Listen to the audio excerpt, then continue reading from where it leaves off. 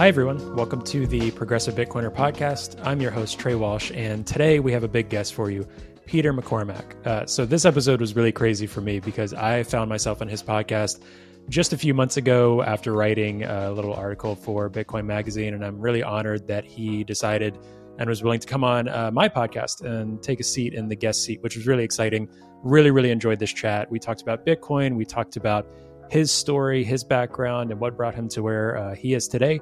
We talked about seeking truth in this day and age and a wide variety of other things. So really hope you enjoy this episode as much as I did. Before we get to the show, though, I do want to mention that I've started a new partnership with Bitcoin Magazine that I'm really excited to announce. And we're going to be offering a promotion code for Jason Meyer's book, A Progressive's Case for Bitcoin. Now, that's going to be in the show notes. But if you use promo code TPB in Bitcoin Magazine store, you're going to get 10% off of his book. So if you haven't gotten his book yet and haven't read it yet, or if you have and you need to order more copies for your friends and family, go and do that. Use our promo code that's in the show notes or use it in the store, TPB at checkout, and you're going to get 10% off of that. All right, I'll let you get to the show. As always, if you have any questions or comments for us, please feel free to reach out. hello@progressivebitcoiner.com, and we will see you all next week.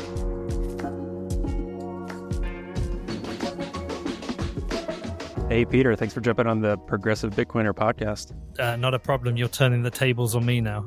This is wild. So for those that don't know, many of you might. So I was on Peter's podcast back in March down in New York after writing this little article in Bitcoin Magazine and then sending it to Peter, just wanting to see if, I was on the right course. I'd been listening to you. And you're one of the reasons I probably got into Bitcoin because it was normal messaging, people I could resonate with, that kind of stuff. Sent you an article and was just like, let me know what you think. If I'm on the right course, was trying to tie Bitcoin into my nonprofit stuff and what I'm doing. And then you were like, why don't you come on down and talk about it? Which was wildly unexpected. Got through the gatekeeper, Danny, and Danny asked some great questions, which I tell people all the time. And I mentioned to a couple of people, I don't know if he would ever do it, but him jumping on a podcast, I don't know. Has he? Do you know if he's jumped on a podcast? I don't think he's done a podcast as a guest. He's done a couple of live events. He's been he's been more vocal for sure. Yeah. So anyway, this is very surreal and weird to now have you on my podcast and to even have a podcast at this point, because that's a whole nother thing. So super appreciative. You've been super supportive. This is great. This is going to be fun. I'm looking forward. Well, listen, look, I'm glad you're doing this. I think it's important that we have a range of voices, both sides of the microphone in this space. And so I think it's cool that you're doing it. Any support, help you need, you know where I am, you know where Danny is. We're here to help. Yeah, awesome. Well, that kind of leads into my first initial kickoff question is, why support a progressive Bitcoin message, if you will, or are more messaging targeted at progressives? You and Danny seem to be intentional, and you mentioned before you were intentional about that in terms of guests, in terms of things you're supporting. Not that that's your sole focus, but getting more of that in. So for you, what was the reason in wanting to do that? Yes, that's a great first question, and I really hope some conservative or libertarian Bitcoiners listen to this show and what we talk about, because I think the nuance is often lost in the world of Twitter or whatever. It isn't about supporting a progressive podcast. It's about supporting all voices, wherever you are. So there was a period of time when we were doing the podcast and I was reading the reviews up on Chartable, and a couple of people had said, it's all right-wing or libertarian people. There's no voices from the left here at all. There's no progressive voices. And what time was that, do you think? Like when? That was a couple of years ago. Okay. And firstly, it wasn't true. We have had progressive voices on. Right. But it was true that there was definitely a bias towards people from the right or libertarians. And I'm not saying those people are the same, but there are some strong shared ideas between libertarians and conservatives. And so I said to Danny, if Bitcoin is to succeed, or for Bitcoin to succeed, or to get Bitcoin as many hands as possible, it's really important that all voices are heard. And so let's we're in this position where apparently, I mean, I think we have, it's a weird thing to say, but we've got the largest Bitcoin podcast, and we have a duty and a responsibility to talk to everyone and bring as many people on the show as possible. So let's make a push to have more progressives on the show. So we put it out there, put it up on Twitter. And we had a whole bunch of people reach out to us. We did a little spell. I think we had Mark Goodwin on the show, and a few others came on at the same time, came over to the UK. And look, these shows don't historically do well for us. Yeah. If you say mine didn't. I know that. Well, at least on YouTube, I'm not sure. Yeah, because you're new. What goes well on YouTube is a big name. If you're Saylor or Lynn Alden, it's a Beatty title. And so we knew the shows wouldn't do too well. We knew it would trigger people, but we knew there was a responsibility to do this because there are shared philosophies and shared ideas between both conservatives and progressives with regards to Bitcoin. Yeah. And when you've got Elizabeth Warren and an anti-crypto army lying about Bitcoin or attacking it, she's not going to listen to Ted Cruz or conservatives. But she might listen to a Democrat politician who's been orange-pilled, and her constituents might listen to a Trey or a Mark Goodwin. And so for us, it was a really important job to do. And it's like I said, when I wrote the foreword to Jason Meyer's book, I think he wrote the most important book for conservative Bitcoiners, because you can argue over guns and abortion, trans rights, all those things. The one thing you all agree on is Bitcoin, and you do not want to fight over this. You do not want this to be a political football. So for us, it was a really important thing to do. But it's a challenging thing to do because I've got one foot that's in America and one foot that's in the UK. I spend not half my time, but I spend a lot of time in the US making this podcast and a lot of time in the UK. And I often reference my pinned tweet, how Americans see me versus how Brits see me. If anyone's not seen that, I say Americans see me as this like screaming lefty liberal, and people in the UK see me as Alex Jones. And I think some people some Americans haven't taken the time to like really understand what position that puts me in. They sit from a position of a conservative American and they go, why do you believe that? You're wrong. You're a crazy liberal. Whereas in the UK, I'm a conservative. I'm seen as a conservative. But conservatives in the UK have a lot of shared ideas with progressives in the US, because even our conservative party is fairly progressive on certain ideas. And so it's a very careful balance to walk, because one of the biggest challenges with a Twitter profile or the podcast is audience capture. And I want to avoid that as best I can. And I will not be captured by the audience for the sake of making money. I'm always going to stay true to myself. And so we do this, we bring progressives on, we talk to progressives because we think it's an important part of the conversation. But if it was the other way around, if Bitcoin was born from progressives and there weren't many conservatives, I would have made a push for conservatives. So it isn't about supporting progressives, it's actually about supporting everyone. Yeah.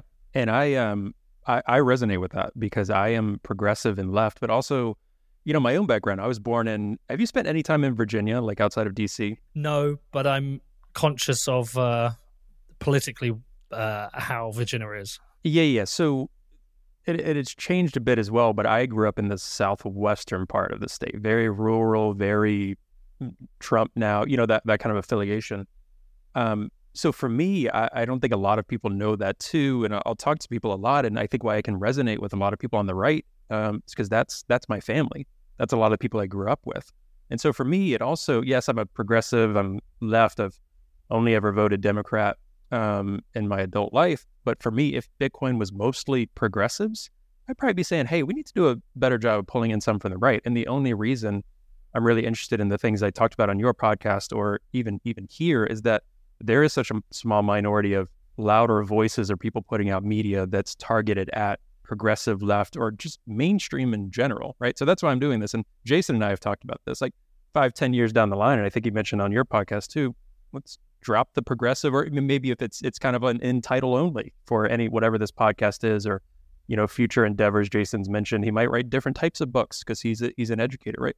It's not about, we want progressives to dominate the narrative. It's that there is no progressive narrative or bent in Bitcoin. And that's my motivation as well. And I completely share that.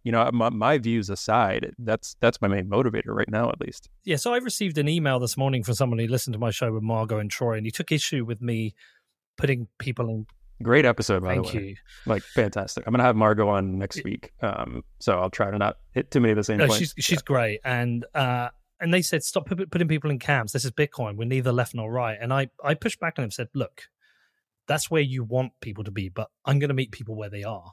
And there are people in the camps of the left and right. And what I recognize is whether you're left or right, and whether you're captured in this kind of polarized fight, you're still part of that machine that grows bigger and bigger and steals more and more from everyone. It doesn't matter whether you're left or right. Inflation is stealing from people, and there's a real issue with the government, especially in the US. And so I'm going to meet people where they are. I'm going to talk to them about Bitcoin in a language that they understand, or bring on people to talk about it in a language they understand. And hopefully there's this meeting in the middle. Because one of the great things is that you take Bitcoin out of this. If you were sat in a pub and you sat down with like some staunch Republican, there's not going to be much you're going to agree on. You're probably going to argue the whole time, and it's not going to be very productive. But if you meet a conservative Bitcoiner, you can sit down. You're going to talk about Bitcoin. You two are probably going to be friends and get on. And then all that other shit, all that stuff which the media or the politicians push that creates the divide, I think that'll eventually melt away, because you're going to focus on the most important things, which is freedom to use the money you want and get away from this kind of growing surveillance state that controls every part of our life. And so let's meet people where they are, talk to them in the language they understand. But once we've got them together, let's just talk about Bitcoin. And that's where, I've heard a lot of people on the right, not to name names, who are in Bitcoin that said, yeah, I voted for Obama in 2008, or I would advocate for that. And you know what his messaging was? And it was brilliant.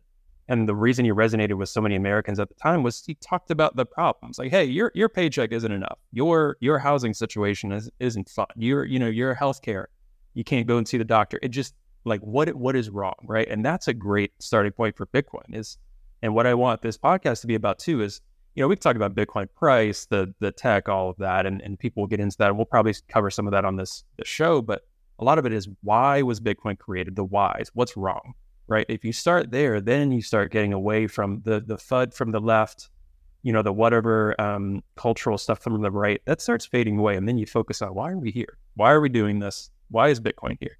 Yeah, and when you get into that, it's solving problems that affect you. It doesn't matter whether you are conservative or progressive. It just doesn't matter. It affects you exactly the same. All the difficulties in running a business, in getting banking services, in maintaining your wealth. Like, in the end, a very important thing that politicians push is your money. Having your own money, controlling your money, looking after your money. No one likes to raise taxes. Raising taxes isn't popular, but all those things about why Bitcoin is created, that is for anyone, wherever you are in the political divide. So I'm just to repeat, I'm saying meet people where they are, talk to them in a language they understand, and then let's come together. And I think, I really do feel like Bitcoin is a unifying force for the polarization that happens. But again, the United States is very unique. If you compare it to Europe, if you come to Europe, you're not going to see this massive divide. Some people are trying to stoke the fires and make it happen, but it's not really the same. Both primary parties are much more towards the center. There's much more civil engagement. And so we don't, it's important I think for some Americans to just recognize the world outside of America. It's very different. You're not going to convert a European into a conservative American, because we're culturally very different. We're just very different people. As I'm not going to convert a conservative Republican American into like a British conservative, because it's a very different person. Guns is a great example. I'm very anti-guns, and I've heard all the arguments. I totally get the arguments. Now, I can be a conservative British person and be anti-gun, and I'm in the 99%. I can't be that in America. And so my view is very nuanced. So I'm not, I'm anti-gun. I'm anti for the UK. If there was a referendum, should we legalize guns in the UK? I would vote no, as would 99.9% of the population. Now and I recognize there is an issue with guns in America, but I'm not here saying America should ban guns. it's your country, it's your rules. Like, I understand the history and why you have them, but if I'm going to do that, you need to extend that back to us. You can't turn around to me and say, well, the UK, you're just a bunch of pussies because you don't have guns and you should change. You're trying to change the culture of an entire country where nobody wants it. So, if you want me to meet you where you are, you're going to meet me where I am. Yeah, and you all had a different, not to go on a huge tangent, hugely different experience in the founding of your country, the people groups in World War II, World War I and II, right? When you have those like giant things that happen and bombs coming to your country, that's when you all united on healthcare, right? Like those types of things. It's culturally massively different, and that's a whole other podcast we could do, right? But it's funny, I had Mark Stefani on, who used to run this podcast yesterday. He's in healthcare. So we did a whole episode talking about health and healthcare and those kind of things. But that's another huge divide, and you can't compare, right? I was in Switzerland recently, a couple weeks ago. And again, completely different. There's so many things you see in a small, sometimes homogenous group, whether it's Netherlands, Switzerland, things like that.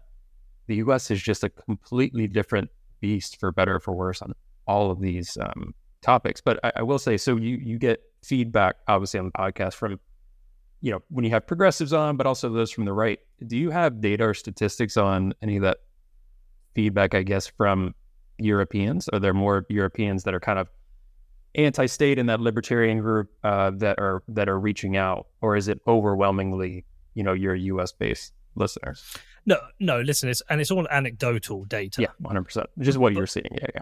Yeah, and look, there will be people in Europe who are considering themselves libertarians, and therefore, I think it's quite a lonely existence being a libertarian in Europe, because there aren't many of them, and they identify with a lot of the libertarian Bitcoiners, and therefore, when they go to conferences, they will spend times with your Saifedeans, your Stefan Liveras, and they have a real affinity with them. But it's not an idea that's particularly well known or popular. If I sat down in the pub with my friends and said, "What is libertarianism?" Most of them wouldn't know and wouldn't care. And if you explain it to them, they'll say, "Well, that sounds weird." And so I just think we're in a very different space in Europe with regards to this, and therefore, anecdotally, what I find in Europe is that my podcast, I would say, your European episodes feel very different. When you have those guests on, it's a very, I would say, different show. It's great, but it feels like a different show in a lot of ways. And sometimes I enjoy those episodes more. It depends. Yep. Well, we're not disagreeing on much. That's true. A great lens for that. If you look at Ukraine, Russia, there's a real proximity to what I see as people's views on that. So if you are in Eastern Europe, you talk to Matthew Mizhinsky, who's in Eastern Europe, but you talk to anyone in Estonia, Latvia, Lithuania, any of the old or Soviet Republic countries, it's almost universal support for Ukraine. And as you go through most of Europe, it's, as you get further away, it's either universal support or indifference. I literally don't know a single person in Europe who is repeating Putin propaganda. Now, you will see it on Twitter. You will see that more, what would be considered far right. I don't mean like far right white supremacy, but like pretty strong right people from the right who are repeating some of that propaganda. But it's very rare. It's almost universal support. But once you get to the US, that political divide is hit, and you will see people repeating, Putin's Russian propaganda, and that is just because, again, we're very different here. We've not politicized everything.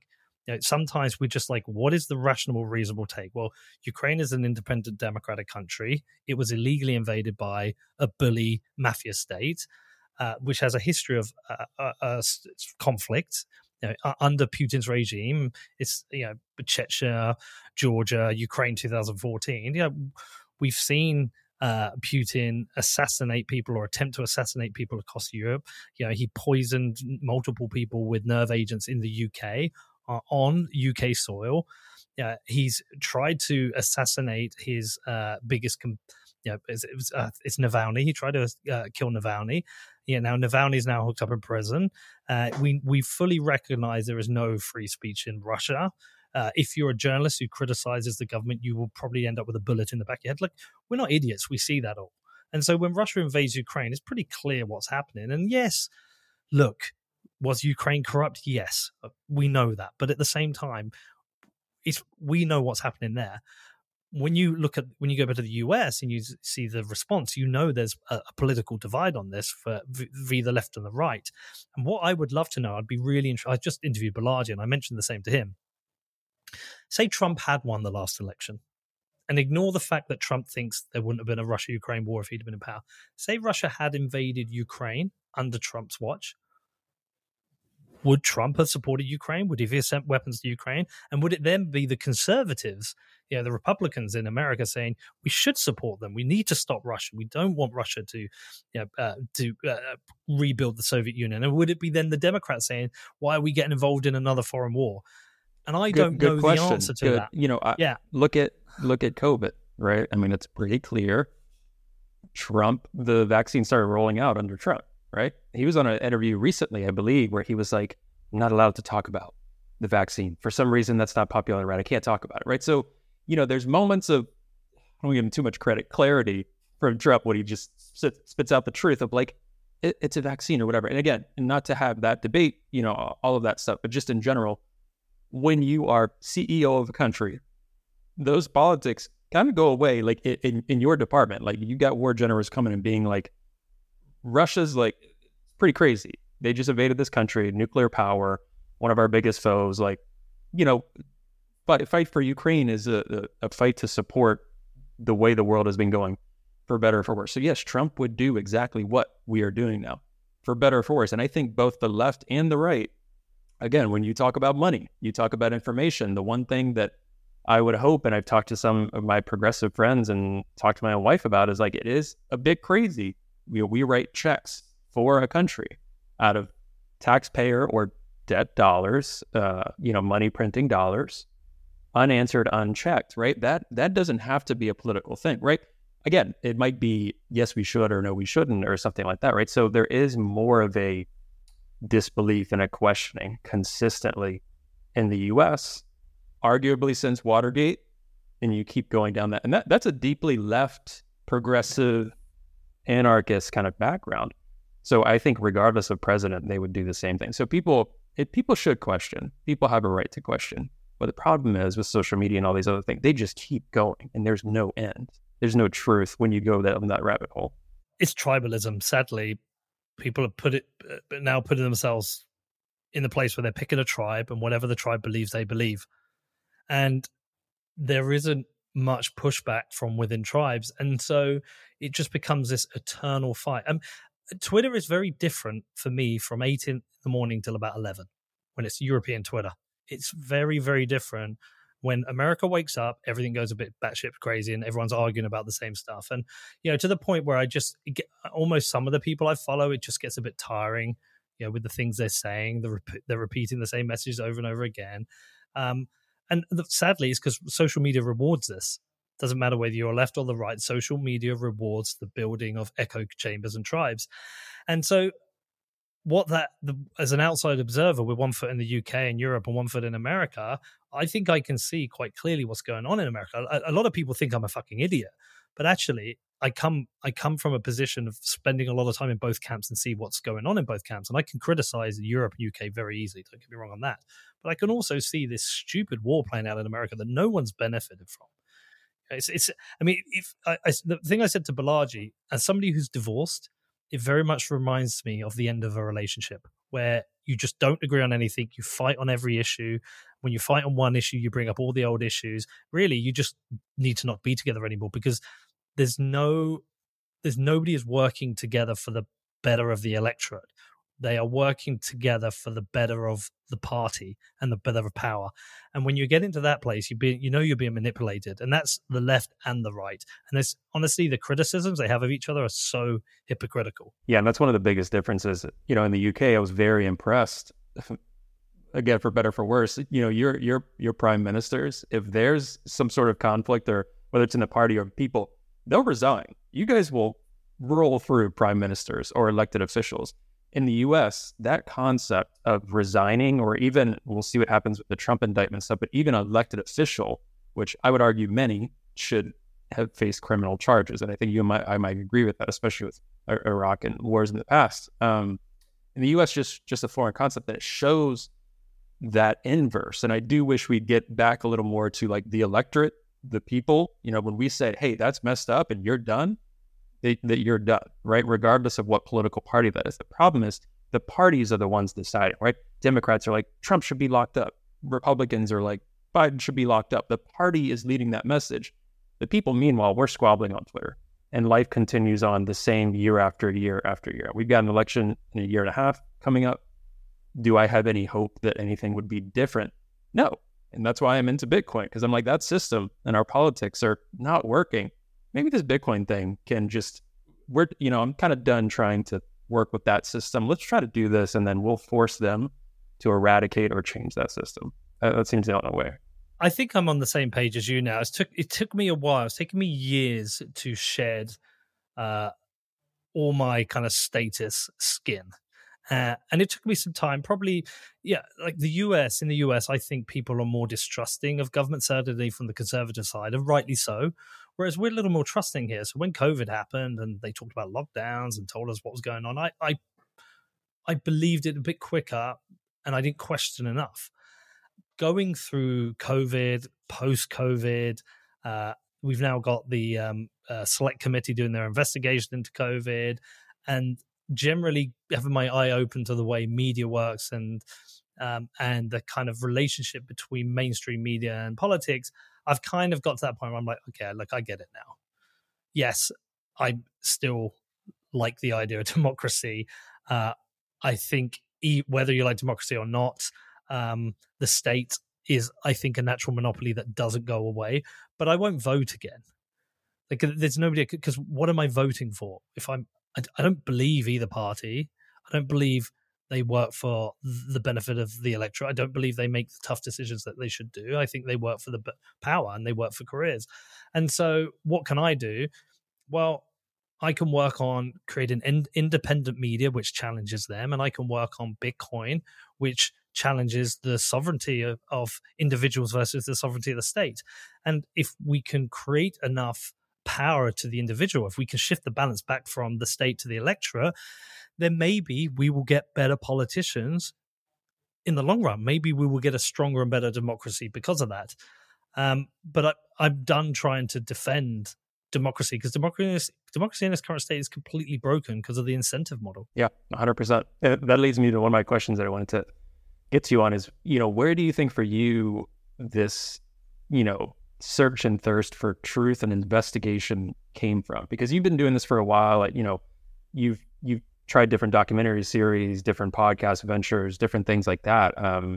Traveling around the world, asking questions, yes, about money, but also about, corrupt governments, things like this. And I think whatever criticism people can throw your way, whether you're, what did you say? Like, people think I'm an idiot or statist or whatever. Statist cock or whatever. Yeah. But you clearly, ever since you jumped ship, which I also want to talk about, your career change, you really have a yearning for the truth. And I definitely share that, right? Whether you're investigating or whether you're like, I want to do a documentary about this because I went there, and it's like, that's weird. I'm curious. So where do you think that stemmed from?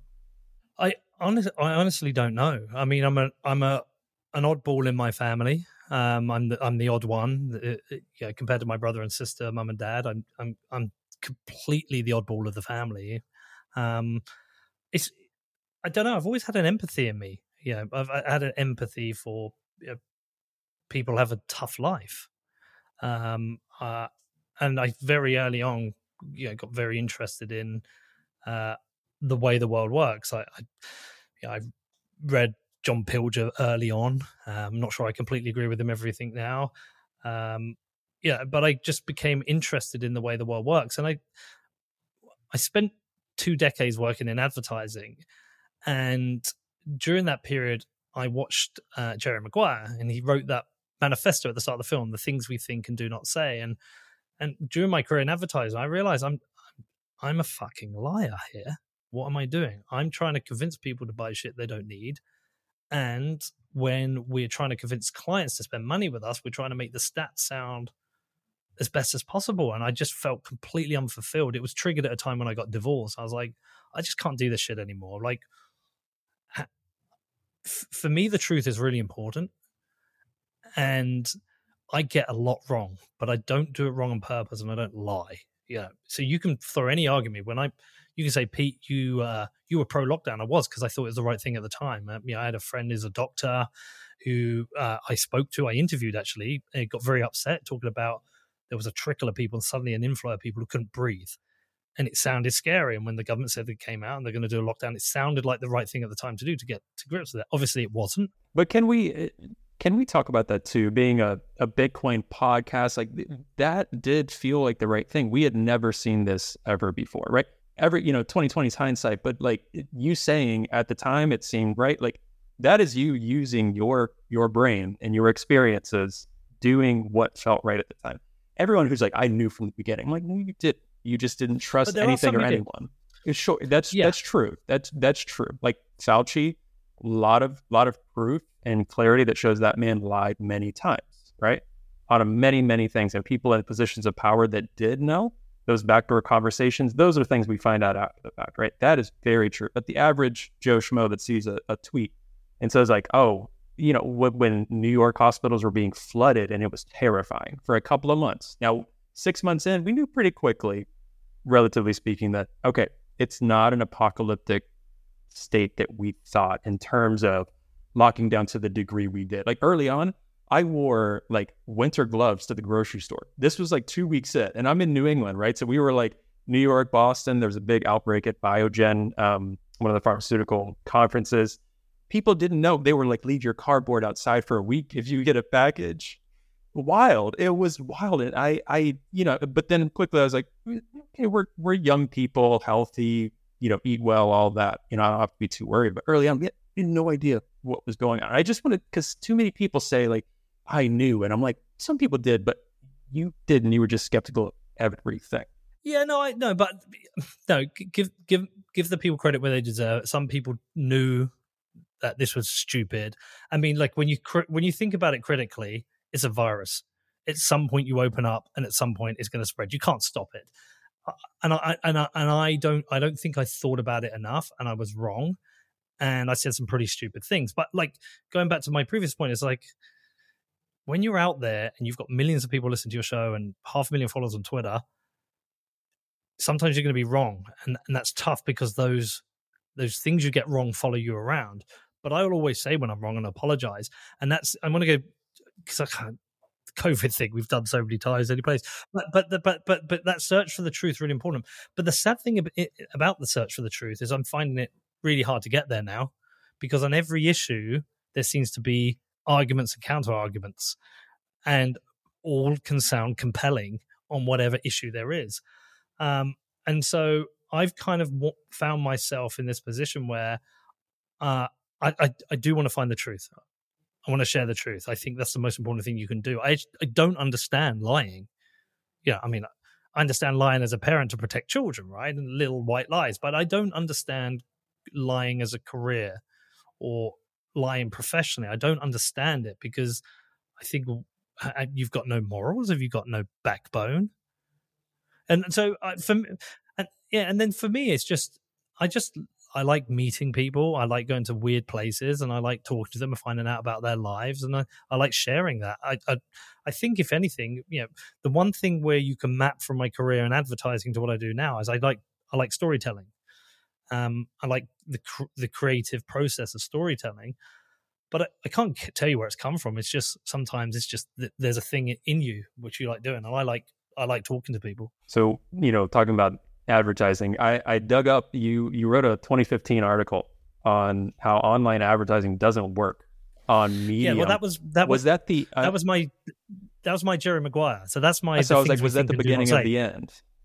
Yeah.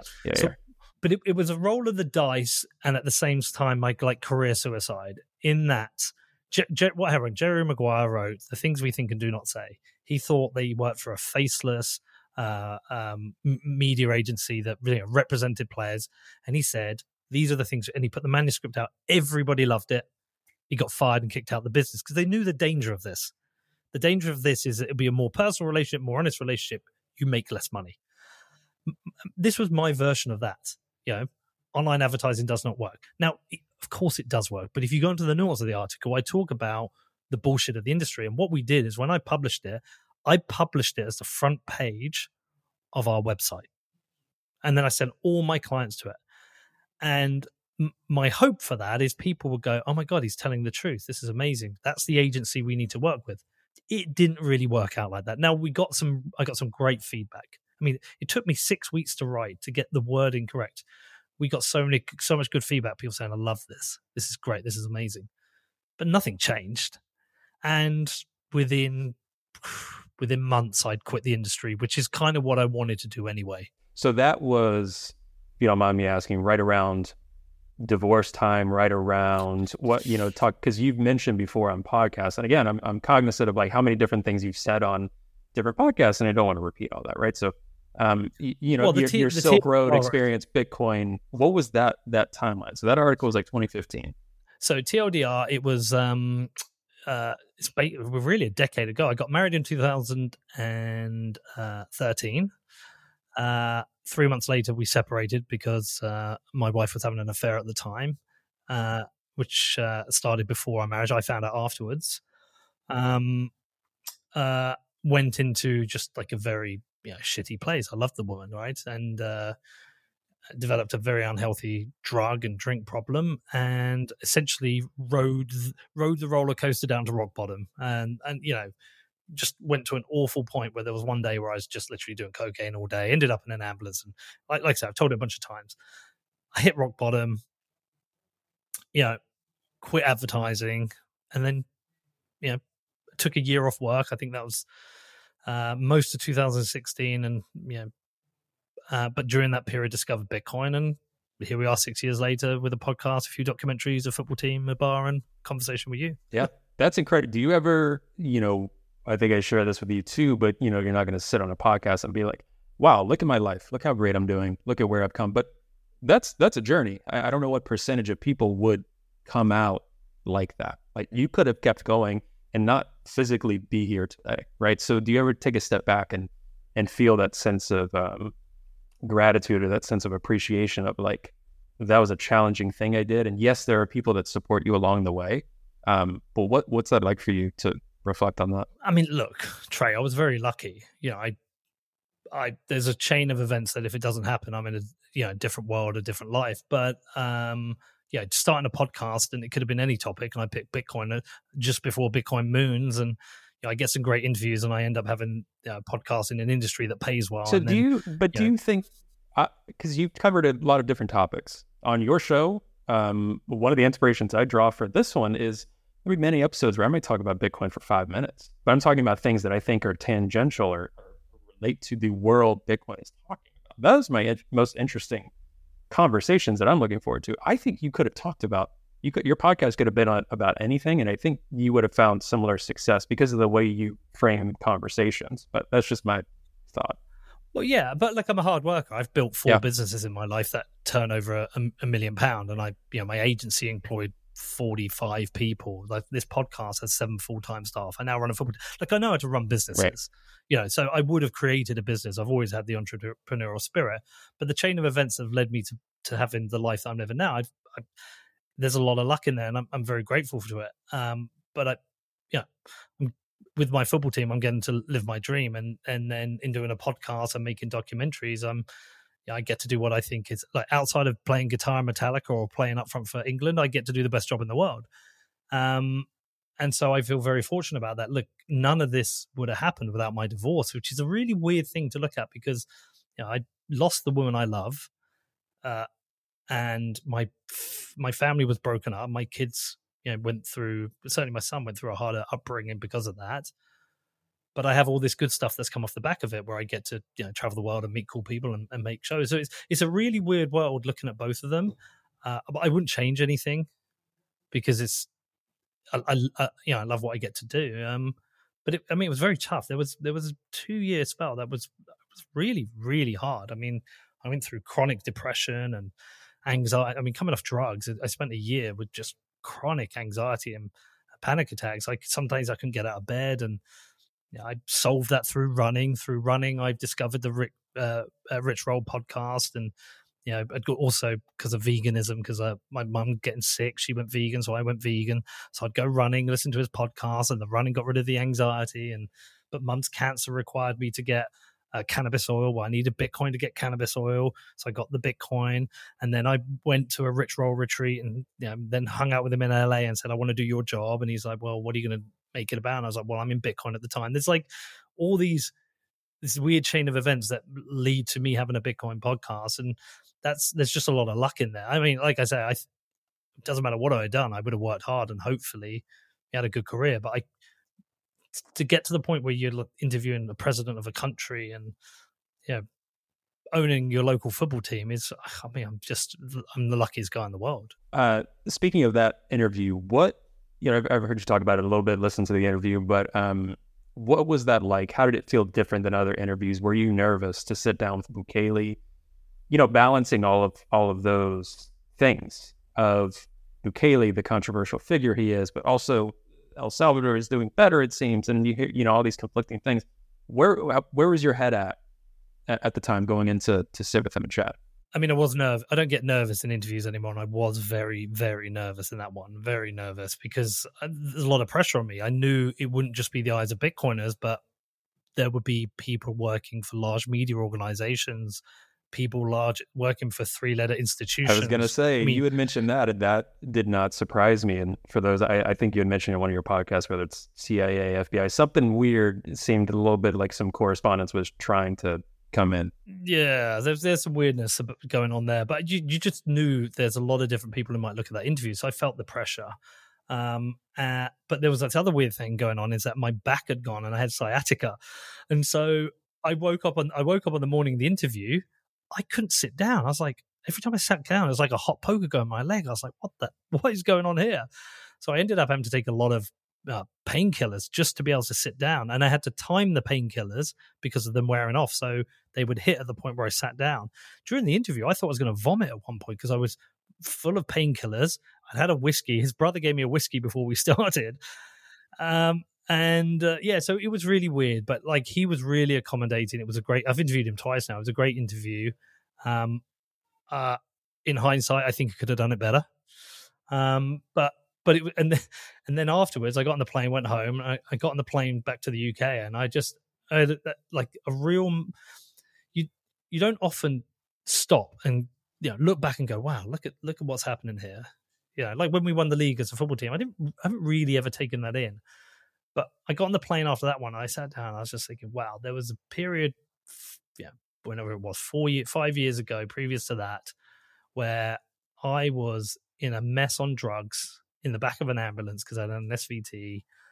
I was about to lose my house. My marriage had collapsed, and my company had collapsed. Like, everything was rubbish, and I was kind of rock bottom and saw no way out of that. And here we are, 4 years later. I'm interviewing the president of a country, and I was like, yeah, do you know what? Life you can turn life around. It can be all right.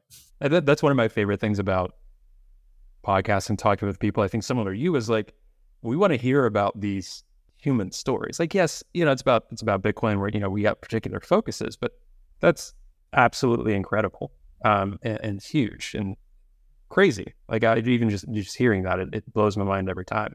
And I think too, your unique position, and what I appreciate about you is, and hopefully there's more, but you have been the bridge to normal mainstream conversations about Bitcoin. I truly believe that. And that's one of the things that we still need. We're early on in Bitcoin in general, but still early on to where it's not just a cypherpunk libertarian conversation. Like, I can say, hey, go listen to this episode of Peter, and know that they're going to get more or less a thing that doesn't sound completely crazy, completely. And again, not because of the political tinge, but because when you're talking about, you've mentioned really magic internet money, it's hard to relate. I had a friend come over the other day and like, oh, what are you up to? Because, recently, and I've been public about it on Twitter, I was laid off. So, similar kind of life situation. What am I doing?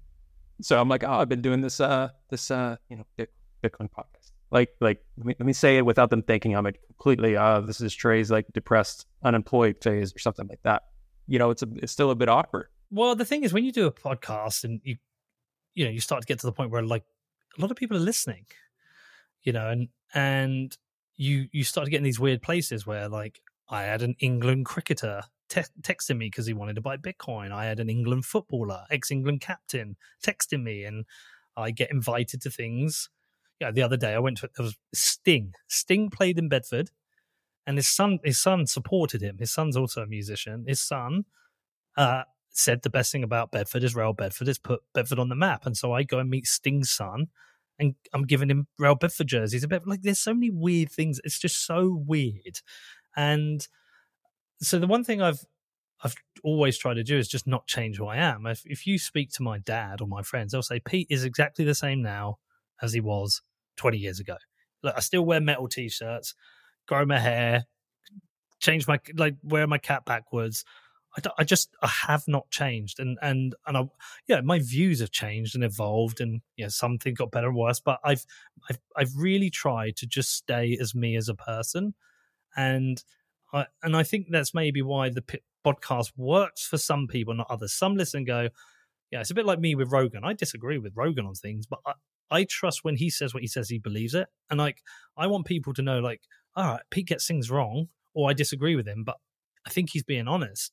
And that's what I've tried really hard to maintain, because once you get audience captured and you start holding opinions you don't believe in for the sake of being successful, then that's difficult. And that's why I think some people don't like my show or don't like me, because they want me to change. They want me to become what they are or agree with them, and I just don't. Yeah, and that's this podcast is small. I think there's a huge opportunity for it to grow more. But I've even had people reaching out, saying, "Oh, you should have this person on, or you should talk about this, or you should talk about that." And that's something that I'm sure I'll reach out to you about as well. And we chatted about it a little bit, but it's even hard. It's not hard for me, because the one thing I'm like, this is only going to work if people feel that I'm connecting with the guests, if I'm being authentic, because I can tell. I've listened to some, even some, you can't control this, but guests on your show, guests on others, when I'm like, I'm not getting authenticity from them. It sounds like a sales pitch, and I don't connect with those episodes. I don't connect with that story, right? And like your point to Joe Rogan, sometimes I think he might have the most idiotic takes, or I'm like, gosh, why is he talking about this? But again, it's that authenticity. I know he's being authentic to himself. I know when he's talking, he believes it, like you say, and that's compelling. That's a starting point for anyone to listen or trust you. Not the point. Again, the point of Bitcoin is not to trust. The point of your podcast isn't trust Peter. The point is Peter being authentic, and people like authentic human connection, because we're really, year after year, people are yearning for that, right? Well, because there isn't enough of it about anymore, but it's a cheat code. Like, it's like on Twitter, saying the words, "I got this wrong, I'm sorry," is a cheat code. People don't want to do it. People will double down. There's inertia to it. But they should, because what will happen is people will go, "Oh, wow, thanks. Oh, well, I appreciate you." And they will trust you more. And so I think there's maybe, when you asked me before, that search for the truth, it's like, I think if you're trying to be truthful internally, then you're trying to find it externally. But if you are not being truthful internally, then why would you go and try and find it? So there's people, I could give you endless profiles on Twitter. I know they're full of shit. They know they're full of shit. But then, and they're not finding the truth, because truth isn't important to them. What's important to them is, likes, retweets, whatever. And so, like, my Twitter, I never really blow up that much, because my takes are all over the place, because you can't confine me to one camp, because I'm not captured. And unfortunately, there isn't enough of that. And I feel like a bit of a dick saying it. It's almost like, "Oh, look at me, I'm so great, I'm so authentic." I don't know. It's just, this is the way I've been brought up, and I've just not changed. It's also easier though. Like, if you don't have to keep up with a lie, if you could, it's not lazy is the wrong word, but it's easier. Just be yourself and run your life that way. Now, listen, if yourself, or part of yourself, is, like you had mentioned, drug addict, you're drinking yourself to sleep every night, you're terrible to people in your life, sure, maybe some changes are required. But I mean, be yourself in terms of, like, I got this wrong, this is what I think, have this authentic conversation, and I think the world would be a better place. And I don't think anyone would disagree if those in power, politicians, Jay Powell, whoever, would say, got this wrong. But that's like the matrix glitching. You can't, you're not allowed to do that. That's why I'm a bit done with that structure. And again, I'm saying this as my opinion, a progressive, and people do need to separate more and more. And I've mentioned this. I think Margot and Troy are great examples of this. I think Troy is probably just done talking about politics, right? Margot seems to still be a bit in that camp of like left-leaning, wanting to talk about it, right? And I find myself in that camp as well. Just because we're progressive does not mean we're supportive of the state as it is, or of like, oh, let's work within that system. A lot of progressives started to wanting to bust out of the system before those on the right did, when the right was still in power, when George Bush, even before that. And listen, I'm 30 years old, right? So when 9/11 happened, I was in like third or fourth grade, right? But that was foundational for me. 2008 was foundational and informative for me, and just old enough to start, playing on to that in that millennial generation. Well, I think the Democrat Party has made a lot of mistakes over the last 4 to 8 years that have really damaged them as a party, as the Conservative Party in the UK has. The Conservative Party has drifted away from traditional conservative values. They're essentially, center right now, but with a lot of, very because basically what's happened in the UK is like it's very hard to divide the two parties now. But I think that, I think there's been a lot of own goals scored by the left in America, and those own goals have then been weaponized by the right or the right media and commentators. And so I think one of the best examples is Bernie Sanders. I think Bernie Sanders wouldn't have been great as a president because I think he wanted to give too much free stuff away. But if that's who the people wanted to vote for, give them who they want. Let them make their mistakes. Let them see the mistakes. It's like when you try and protect your children from making mistakes. You don't say no to them. They don't learn from their mistakes. And so you have to allow people to make mistakes. And the DNC blocked Bernie from running, and he probably would have won that election, probably would have beaten Trump. And so I think they've made so many mistakes. And now, like, I think the left has just got, parts of the left have just got so fucking wild and so lost from reality that they've really, I can imagine there are a lot of Democrats in America who are kind of embarrassed to admit they are because of some of the crazy super left stuff, as people on the right are probably embarrassed by ultra right people. Well, that's probably 80%, that majority, right? That where Twitter is the 2% of extremes, that majority in the middle is like, gosh, nothing's getting better. Inflation's out of control. Like that's stupid. We don't care about that. We don't care about that, but we're just going to live our lives. Like people are just trying to live their lives. But I think you might be on the right track where you're saying, we can't change this. So what can we focus on that's different? Well, let's focus on empowerment. And empowerment is truth, information, money. It's all that stuff that we can control. So better media, better content, better money. Balaji was talking about, what did he talk to me about? Media, money, and military. And so media, we've got kind of decentralized media now, which is great. Money, we've got Bitcoin. I mean, military, I think the only decentralized version you've got is your Second Amendment rights. And that's not a rabbit hole I want to go down. But where can I make a difference? I can make a difference by empowering people, by helping them learn about the financial system, how they can protect themselves, and by distributing better content. And in that, if I can have some sanity in the middle, rather than like attaching myself to ideologically to one group, then hopefully that will help people. So from your end, a couple other thoughts. If someone from the left is listening to this, a progressive, my hope is that, a lot of people, especially early on, might be Bitcoiners. They might come listen because they've seen me a little bit, most likely come listen because you're on this podcast. But from anyone from the left that stumbles in like progressive Bitcoiner, let me check this out. What are some of your biggest arguments or kind of the easiest selling points for progressives in the US? And again, I understand across the world, a lot of people have reached out and asked me, Anita Posh was one, like, what is progressive? Like, it's not, I understand, but the progressive values of the left, everyone has their context of that. And that's what I'm also trying to talk about, because this is a global podcast. We've got a lot of different countries, low downloads, but a lot of countries that listen in. So for you, what are the selling points? I would approach it differently. If somebody is a progressive, listen to this show, they're not there on Bitcoin yet, I would say discard everything you've heard so far. Yeah. Discard good starting point. Just discard everything you've heard so far, that it is boiling the oceans, it is an environmental disaster, that it's used by terrorists and drug dealers and money laundering. Discard everything you've heard. Go and buy Jason Meyer's book, The Progressive Case for Bitcoin, or A Progressive's Case for Bitcoin. Yeah. With an amazing forward I've heard from it's someone. Pretty good. That's good. Then write down your questions that you have. The things you don't understand or the challenges you have. Then find a local meetup and go and ask those questions. That's what I would do. But it's a small investment of time to because if we're right about this, which I think we are, and you're wrong, it's going to economically benefit you by understanding Bitcoin, and it's going to benefit the policies that are important for you. If you care about the wealth gap, if you care about the rich getting richer and the poor getting poorer, well, then you should study Bitcoin and understand why Bitcoin, can support I don't know if it's a closing of the wealth gap, but a more fairer financial system so the poor aren't getting poorer. If you think Bitcoin is bad for the environment, go and read Jason's book and go and understand what's happening with Bitcoin mining and the grid in places like Texas.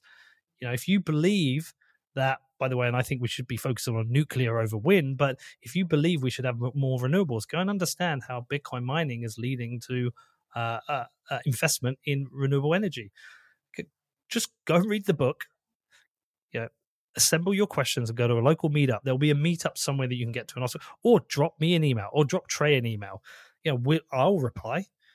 Come up with your questions, but don't discard Bitcoin just because a conservative who's a Bitcoiner. Or don't discard Bitcoin because Elizabeth Warren said something, or you read something in the New York Times. Discard all of that. You've been hit with misinformation. Just go and read Jason's book, and then go and talk to a Bitcoiner with your questions.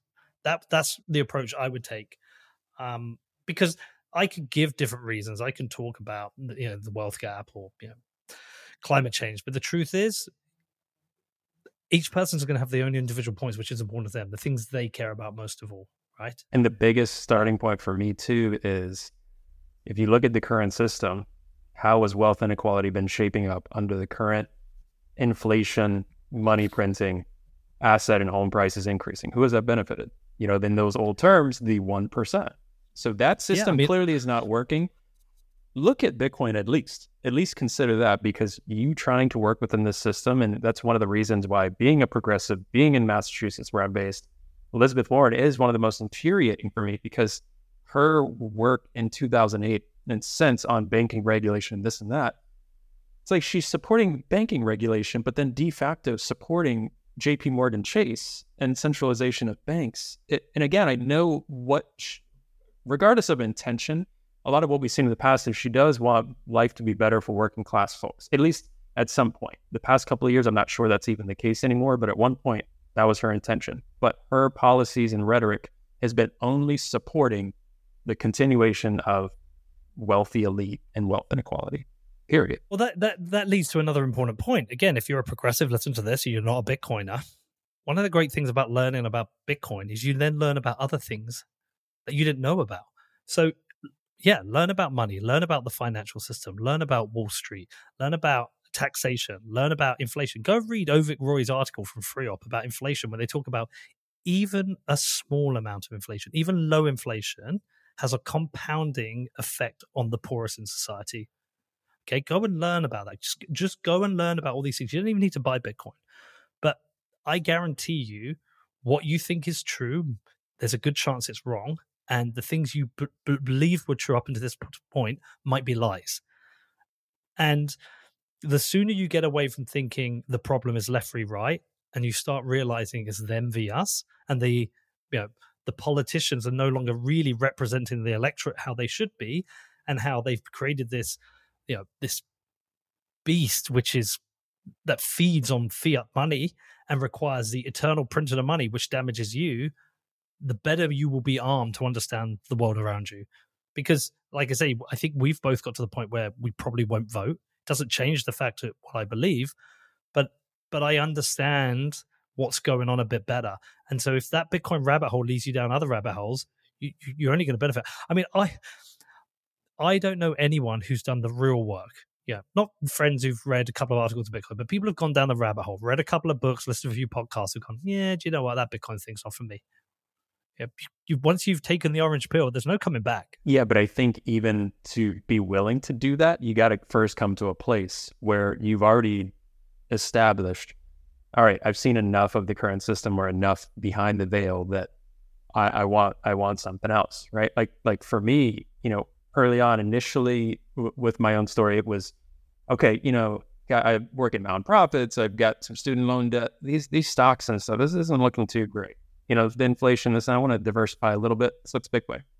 Then finding your show, don't even remember how I found it, but then hearing Alex Gladstein, hearing about humanitarian stuff as someone from the left, global issues, hearing about the Trojan horse theory, that even if people have misaligned incentives, or not misaligned, but terrible incentives of greed, or they want more Bitcoin and this and that, it's still going to benefit. That's the great, and there's never been anything like it. This whole, you should fight climate change, or this company should donate to this because it's the right thing to do. This free market capitalist, it's the right thing to do. Do that. Or this government is going to do it because they care, or this person's going to do it because they want to. No.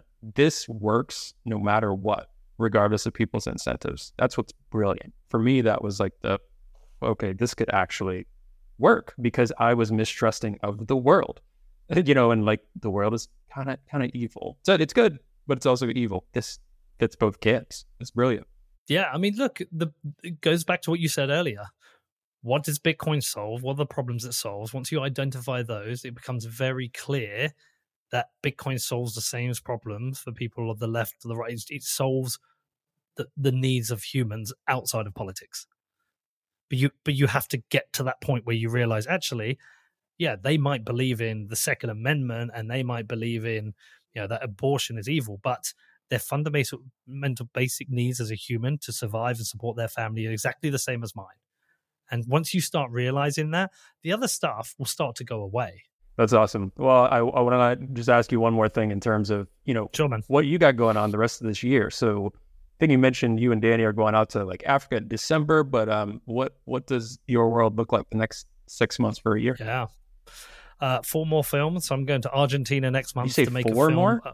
Yeah. Wow. So I'm going to Argentina next month to make a film about living under high inflation. September, I'm going to head to Lebanon. I'm going to be making a film about living in a failed state. So when a state is actually failed, what does that mean? I'm going to go out to Canada in October and make a film about revisiting the trucker story, kind of like what happened, what really happened here. And then December, I'm going to head out to Africa and make a film about what's happening there. And then around those events, I'll obviously be making podcasts and whatever. But yeah, it's going to be a busy year, and hopefully continue to improve my skills as a filmmaker. That's incredible. That's awesome. Oh, and hopefully we're going to win another league. Yeah. Cool. So where do you want to point people? Anything for people to look out for? I obviously highly recommend, if you're new into Bitcoin, check out Peter's podcast. It's a great initial first step. But anything else you want to share?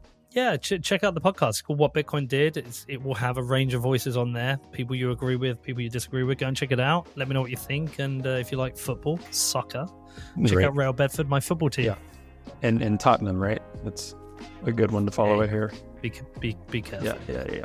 All right. Anything we didn't cover or mention that you wanna throw out there?